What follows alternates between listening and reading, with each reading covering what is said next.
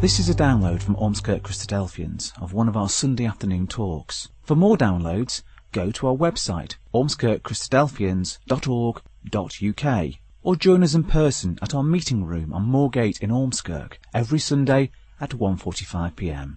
We hope you enjoy the talk. Good afternoon, everyone. The four Gospels are filled with parables, aren't they, from the Lord Jesus Christ during his ministry. Some of them are very well known, some of them less so. And Jesus used parables as a means of preaching the message. Parables are short stories, as we know, aren't they? And on a very basic level, I suppose a story is more appealing, isn't it, than a simple spoken word. It's remembered more easily. And the more we remember something, the more we think on it. And Jesus wanted his teachings to be thought on, to stay with the people who heard them, so that they would think on them and dwell on what he was saying. And they're based on real world events, on the real world situations. It's easier to remember something, isn't it, when we are reminded of it by something that we see in our lives. And to many people, they are nothing more than just little stories that have no real use to anybody. But another reason he used them was that only those who put the effort in to really listening to what he had to say and to really trying to understand it, well, only those people would get the benefit of the message that was contained within the parable. I've heard it put this way, that a parable is like a shell that keeps a fruit good for the diligent but keeps it from the slothful. So there's that idea that the parable's there for a reason, to help us remember it and to make sure that those who put the effort in do actually get something out. So to a lot of people, they appear as foolish, those who don't want to know. And Paul mentions this idea in the 1 Corinthians. He says, God hath chosen the foolish things of the world to confound the wise, and God hath chosen the weak things of the world to confound the things which are mighty. Might sound a little bit strange, but that Paul goes on to say that the wisdom of this world is foolishness with God. So when he says worldly wisdom in that context, he's talking about knowledge that would be seen as beneficial in the world. Knowledge that would enable us to get rich, to be well off, how to influence people, to be powerful, how to strive for academic excellence, for recognition, for fame, all those things which are seen as worthwhile. And it's this wisdom that is seen as foolishness by God. And why is that? Well, because in the long run, it doesn't actually make any difference to us. It doesn't do us any good, does it? It won't save us. And the things of God, the things which Jesus was teaching, was wrapping up in these parables, well, those were the things which really can change lives. They can affect our eternal well-being. Which is why he says, don't concentrate on the worldly wisdom, but concentrate on godly wisdom. Things that can really make a difference. So with that in mind, we come then to the Gospel of Luke. And Luke contains many parables, just as the other Gospels do.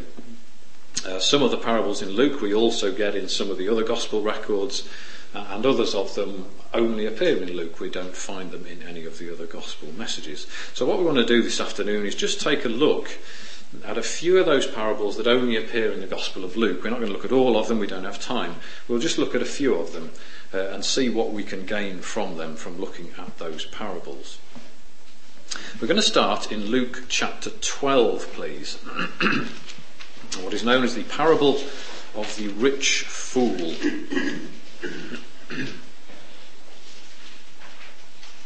Luke chapter 12 and verse 16. And he spake a parable, this is Jesus here, he spake a parable unto them, saying, the ground of a certain rich man brought forth plentifully. So we have this very rich man here, he's already fairly wealthy, and then on top of that, his ground brings forth plentifully, so he has even more wealth coming his way.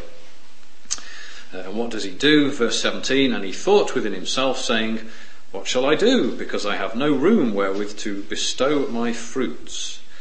And he says, this will I do, I will pull down my barns and will build greater, and there will I bestow all my fruits and my goods. So this is what he does. He consults with himself there. And he really certainly does that, doesn't he? In those two verses there, the word I or me or my occurs no fewer than 9 times. It's all about him. It's all about number one.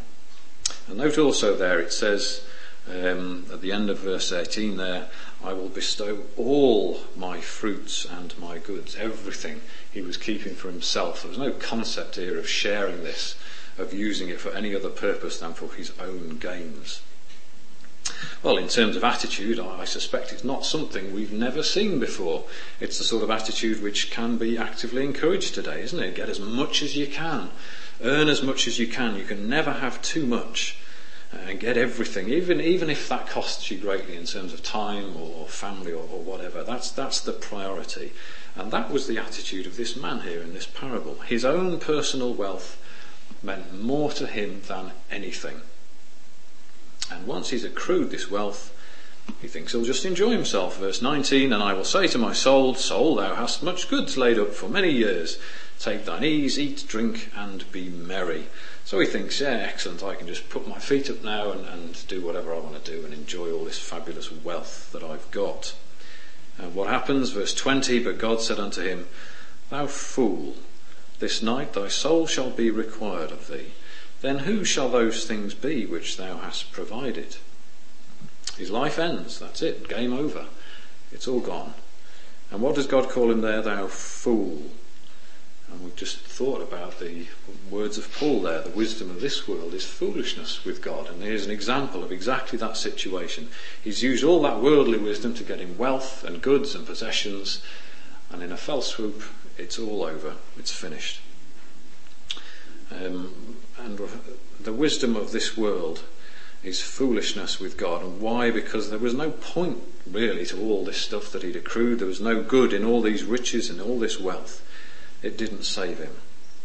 And what good are riches if we don't have life? Verse 21, so is he that layeth up treasure for himself and is not rich toward God. And just confirming those words that Paul spoke there about the foolishness of worldly wisdom compared with the knowledge of God. And the Bible teaches us that the good things we need come from God. Just keep your finger there and come to Matthew chapter 6, please. Matthew chapter 6, and Jesus is talking about this very subject here. Verse 19,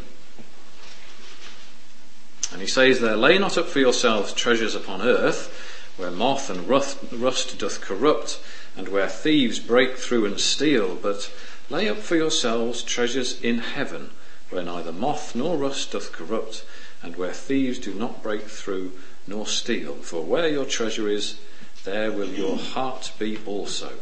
And what we spend our time following is what we set our heart on. It's what we become at the end of the day, isn't it? Either following the desire for riches and wealth, and that's all we'll be, or following God.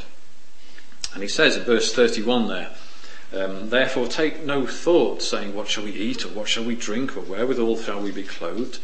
For after all these things do the Gentiles seek. For your heavenly Father knoweth that you have need of these things. And yes, we have to feed ourselves, we have to clothe ourselves, but we shouldn't let that dominate our lives at the expense of all else. God knows the things that we need. And verse 33, but seek ye first the kingdom of God and his righteousness, and all these things shall be added to you. That should be our priority. That's what we should spend our time concentrating on. Because all those worldly wealth items, they're not going to save us at the end of the day. They won't make any difference to our long-term well-being. Whereas the things of God truly can make a difference to our eternal salvation. And it sets that important precedent. Worldly wisdom with concerns so much with possessions and wealth, but godly wisdom dictates that such things don't really have any long-term value when we really stop and think about it. And with that in mind, we'll come to our next parable in Luke chapter 18.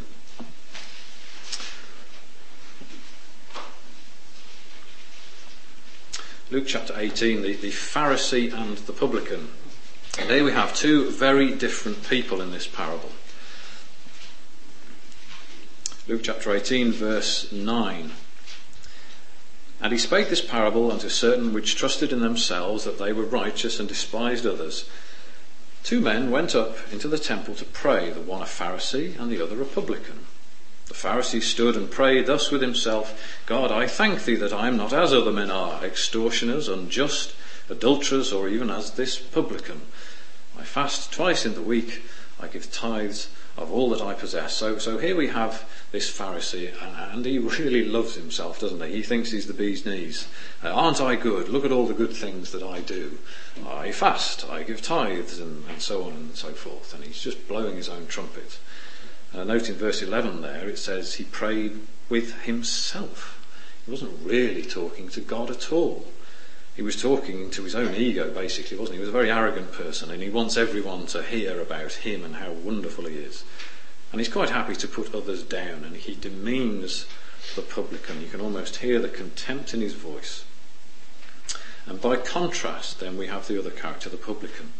Verse 13, and the publican, standing afar off, would not lift up so much as his eyes unto heaven, but smote upon his breast, saying, God, be merciful to me, a sinner. He stands afar off. He doesn't even feel good enough to stand close. And he can't bring his eyes to heaven. And he recognises his status as a sinner before God. And when he says there, merciful, God be merciful to me, a sinner. That word that we have translated merciful there, the Greek word, only occurs in one other place in the Bible. And it's in Hebrews chapter 2. And I'll just read it to you. It says, wherefore in all things it behoved him, this is the Lord Jesus, to be made like unto his brethren, that he might be a merciful and faithful high priest in things pertaining to God, to make reconciliation for the sins of the people. And it's that word reconciliation there, which is the same word that is used by this publican here. God be merciful to me, a sinner. And how did the Lord Jesus make reconciliation for the sins of the people? I was told in 1 Corinthians 15 that Christ died for our sins. So in short, this simple prayer that the publican makes here, he has recognised his own need for a saviour, for salvation, his own need for a sacrifice, and he recognises his own sins and his need for God's mercy. And what a contrast between those two people there. Now again, we get at the start of the parable in verse 9, we get this little summary about who the parable is aimed at, don't we? They spoke this parable unto certain which trusted in themselves that they were righteous and despised others. Those who think they're better than everyone else. And how often we see this attitude, and it's so visibly demonstrated there in these two characters in the parable. And what is it that God really wants? Well, verse 14 there, I tell you, this man, the publican, went down to his house justified rather than the other. For everyone that exalteth himself shall be abased, and he that humbleth himself shall be exalted. And that's what God wants. That's the attitude that God is after in those who follow him. He wants humility, some recognition of our true state, of our need for forgiveness, just as this publican did. Our need for God's mercy, not proud, not self-exalting, not arrogant. And that's the attitude that God wants. And David, the psalmist, emphasises this in Psalm 34. He says, the Lord is nigh unto them that are of a broken heart, and saveth such as be of a contrite spirit. And that's what God's after, and that's what the parable is really emphasising there, the character that God is interested in. Now turn to Luke chapter 15, please. Well, there's actually three parables in this chapter. Two of them are unique to Luke. We've got the lost sheep at the start of the chapter. That is also recorded for us in Matthew. And we have the lost piece of silver, and we have the lost son, I suppose, or the prodigal son, as we call that section that we had read at the start. And as the name suggests, they're all related to things being lost. To start off with then, the lost sheep at the start of chapter 15. Verse 2.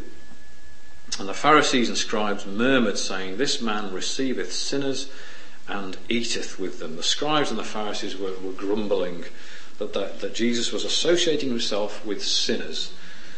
Why, you can almost hear them. Why is he mixing with them? We're better than they are. Why is he spending time with them and not us?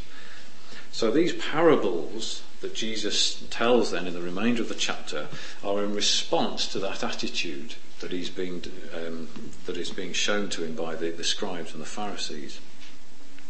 So this first one then, the lost sheep. Chapter 15 verse 3, and he spake this parable unto them, saying, What man of you, having 100 sheep, if he lose one of them, doth not leave the 99 in the wilderness, and go after that which is lost until he find it? And when he hath found it, he layeth it on his shoulders, rejoicing. And when he cometh home, he calleth together his friends and neighbours, saying, Rejoice with me, for I have found my sheep which was lost. I say unto you that likewise joy shall be in heaven over one sinner that repenteth, more than over 99 just persons which need no repentance. So he uses a sheep here to illustrate someone who's wandered off, who's left the fold, who's moved away. And sheep are pretty stupid things, aren't they, really? I don't know if you've ever got stuck driving behind one on a road, and they run straight down the road, and they could step off either side, but they don't. They keep running, don't they? They're a bit stupid, sheep are, but that's like we are sometimes, isn't it? We're a bit stupid in the things that we do when we go off in our own directions and we get into all sorts of trouble. And when such people realise their mistake in wandering off, when they come back, when God finds them, there's great rejoicing, as it says in verse 7 there. And the key word, I think, is that idea of repentance, isn't it, in verse 7 there. I say unto you that likewise joy shall be in heaven over one sinner that repenteth, more than over 99 just persons which need no repentance. So that person who is away from God, who is not in the right place, when they come to repentance, when they come to an understanding of God's ways and they realise their need for repentance, that's when great joy is in heaven. And it's a similar idea in the next parable, the lost piece of silver in verse 8. Either what woman having 10 pieces of silver, if she lose one piece, doth not light a candle and sweep the house and seek diligently till she find it? And when she hath found it, she calleth her friends and her neighbours together, saying, Rejoice with me, for I have found the piece which I have lost. And again he emphasises the point. Likewise I say unto you, there is joy in the presence of the angels of God over one sinner that repenteth. And the woman here that loses the piece of silver, the fact that it mentions it was one of a set of 10 implies it was probably some kind of jewellery, some kind of sentimental value. And she searches hard to find that which is lost. She turns the place upside down, and again there is rejoicing when she finds it. Now there's always similarities between these two parables here. They both lost something and they're both looking to find it, but there's also a subtle difference as well. Now the lost sheep, the sheep had wandered off into the wilderness. It was a long way from home, and the shepherd goes to find it. The coin, however, was in the very same house as the woman, and yet she still searched. She had to search to find it. And I think the point that Jesus is making is that being lost in this sense, it can mean that we're a long way off. We're way off track, like the sheep was, way off in the wilderness. But we can also be lost when we're not a long way off as well. And the scribes and the Pharisees whom Jesus was talking to here, well, they were of the same house of Jesus. They were Jews like he was. But they were lost because their attitude of mind was wrong. And as far as Jesus was concerned, they were therefore lost and they needed to be found again. So he's emphasising the point there that just because they weren't way off the rails, it doesn't mean that they weren't lost. And a lot of people say, don't they, I'm not such a bad person. I'm not that bad, really. Well, just because we're not that bad doesn't necessarily mean that we're perfect. And it doesn't necessarily mean that we don't need to be found. So we come to the third parable then, this of the lost son that we had read at the start for us. This story is a reasonably well-known one, isn't it? Of the young man, and he wants his inheritance early. Verse 11, a certain man had 2 sons, and the younger of them said to his father, Father, give me the portion of goods that falleth to me. And he divided unto them his living. Never mind this waiting around, the young man thinks, for his inheritance, which would be the normal way things would go. No, none of that. He wants it now. He's fairly impetuous and he's impatient and he wants it. And why does he want it? Verse 13, not many days after, the younger son gathered all together and took his journey into a far country, and there wasted his substance with riotous living. That's why he wanted it. He wanted a bit of that riotous living. He was somewhat wasteful. He wanted to live the high life with no thought for the consequences. And he wanted to indulge, didn't he, in all the world had to offer, in all those things that are out there. Note as well there, it says he took his journey into a far country. It's like the sheep in the first parable, isn't it? It was far off, it was in the wilderness, it was lost. And the young man here deliberately goes off on his own way of his own will. Unsurprisingly, his money soon runs out, which leaves him in a spot of bother when there's a famine there in verse 14. When he'd spent all, there arose a mighty famine in the land, and he began to be in want. He then kind of has to come down a few pegs, shall we say, and he ends up working in the field with pigs. In fact, he's so hungry, he would have eaten the pig food, it says in verse 16 there, and he would fain have filled his belly with the husks that the swine did eat. And no man gave to him. So all those friends, which undoubtedly would have attached themselves to him when the money was flowing, suddenly they are all absent. They're not there. And at this point, when he's in the middle of the pigs, he I suppose we'd say, he comes to his senses. He woke up, he had a reality check, verse 17. And when he came to himself, he said, how many hired servants of my father's have bread enough and to spare, and I perish in hunger. And he realises at that point what a foolish person he's been. And again, what seemed wise in the worldly sense at the start, to have all that money to go and spend it, to enjoy himself and have all that was on offer, well, with hindsight, that didn't actually do him any good. And that's why God views it as foolishness. That's why he calls it such. And he realises how much better off he would have been had he stayed with his father.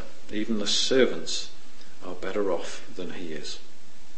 He realises what he's done, and he decides to go home. And he prepares this little speech, verse 18. I will arise and go to my father, and I will say unto him, Father, I have sinned against heaven and before thee, and am no more worthy to be called thy son.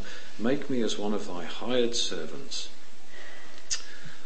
And he realises his mistake, and we compare now the person that he is now to the person he was in verse 12. In verse 12 he was impetuous, he was impatient, he was a bit greedy really, wasn't he?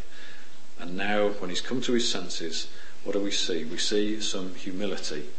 He realises his mistake and he wants to go back, and he says, he will say, make me as one of your servants.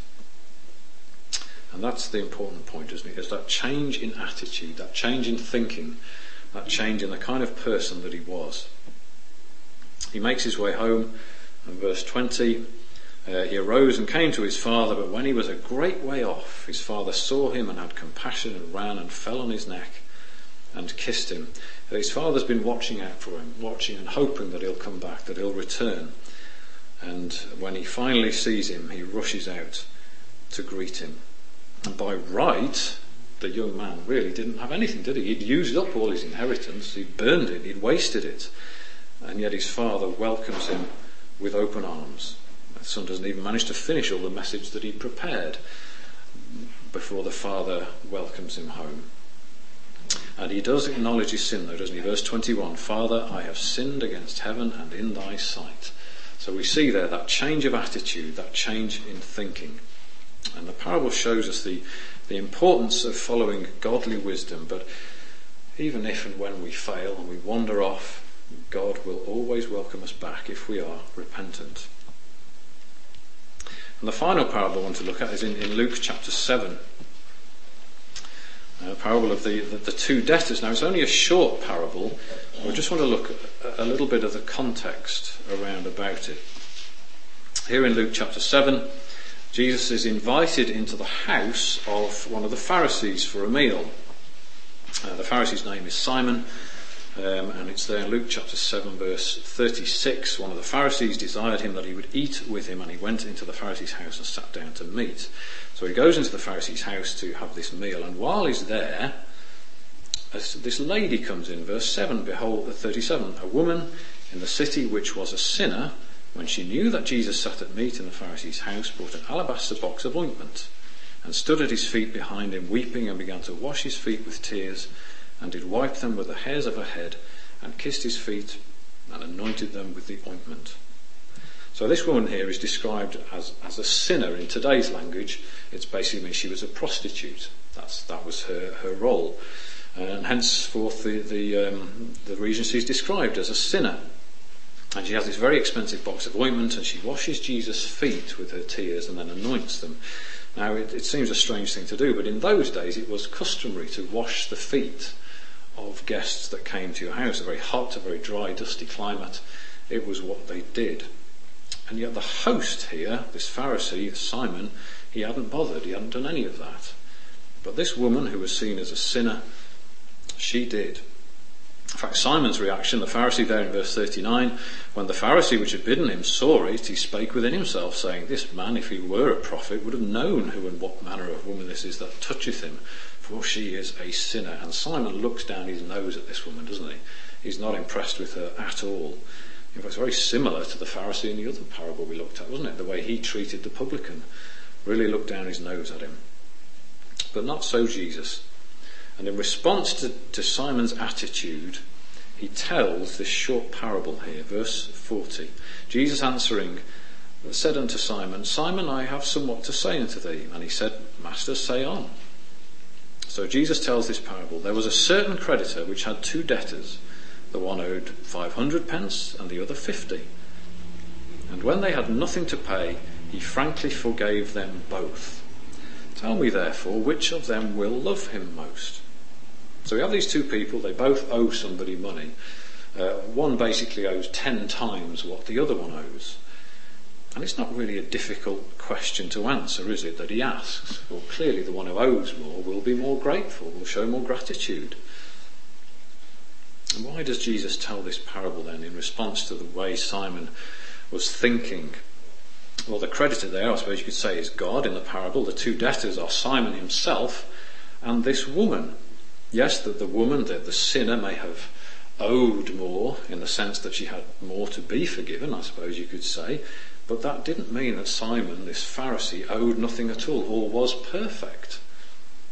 And yet the woman had shown her enormous gratitude to the Lord Jesus Christ. She recognised her need for forgiveness, and her actions demonstrated that gratitude. Simon, on the other hand, he'd done nothing, had he?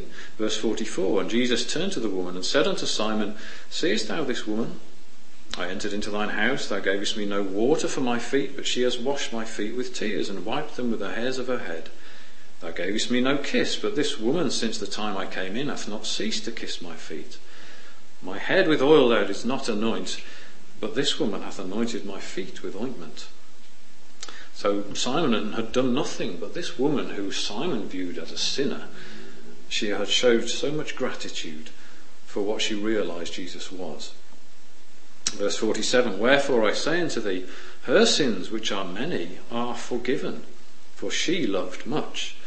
But to whom little is forgiven, the same loveth little. And as a result of her attitude and her recognition of her position as a sinner and her need for forgiveness, her sins are forgiven.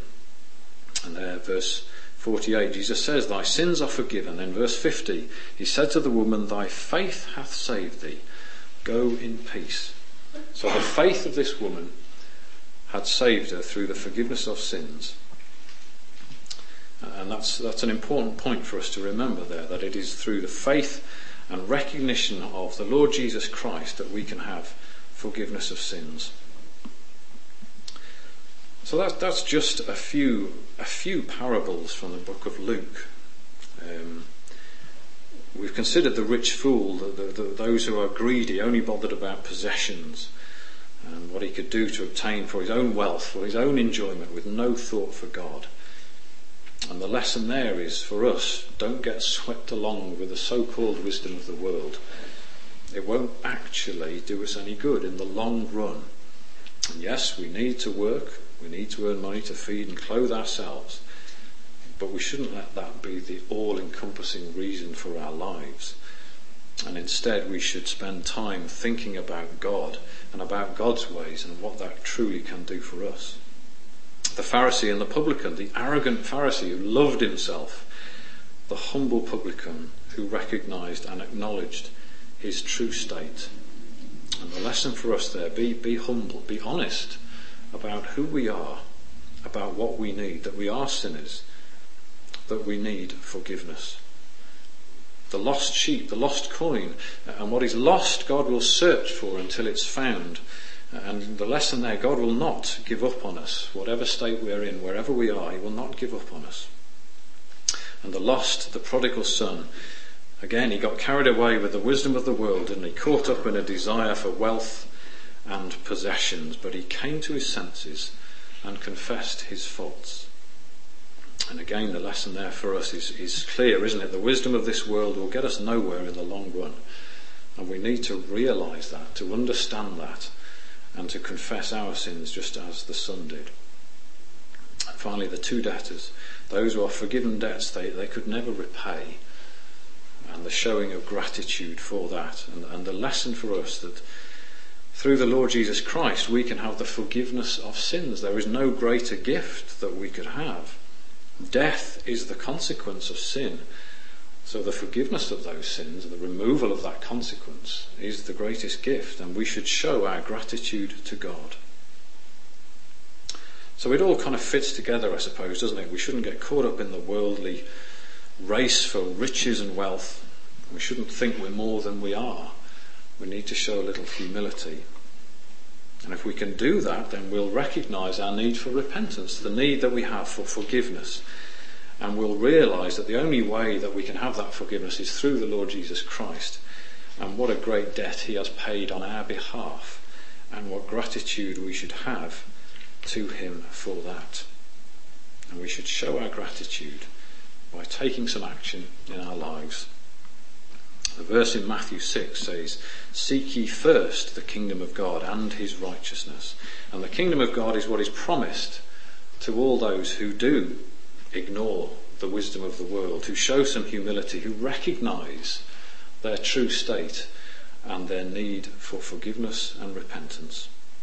And that kingdom will be a place of goodness, a place of happiness, a place where there's no pain, there's no death, there's no sorrow. And it will be here on this earth. And if we want to take up God's offer of a place in that kingdom, we need to make sure that we listen to the message that is preached in the Bible, in these parables and throughout the pages of Scripture, and really think carefully about them and take some action based on what we find. We hope you enjoyed that talk. For more downloads, information about what we believe, and details of our meeting times, go to our website, ormskirkchristadelphians.org.uk.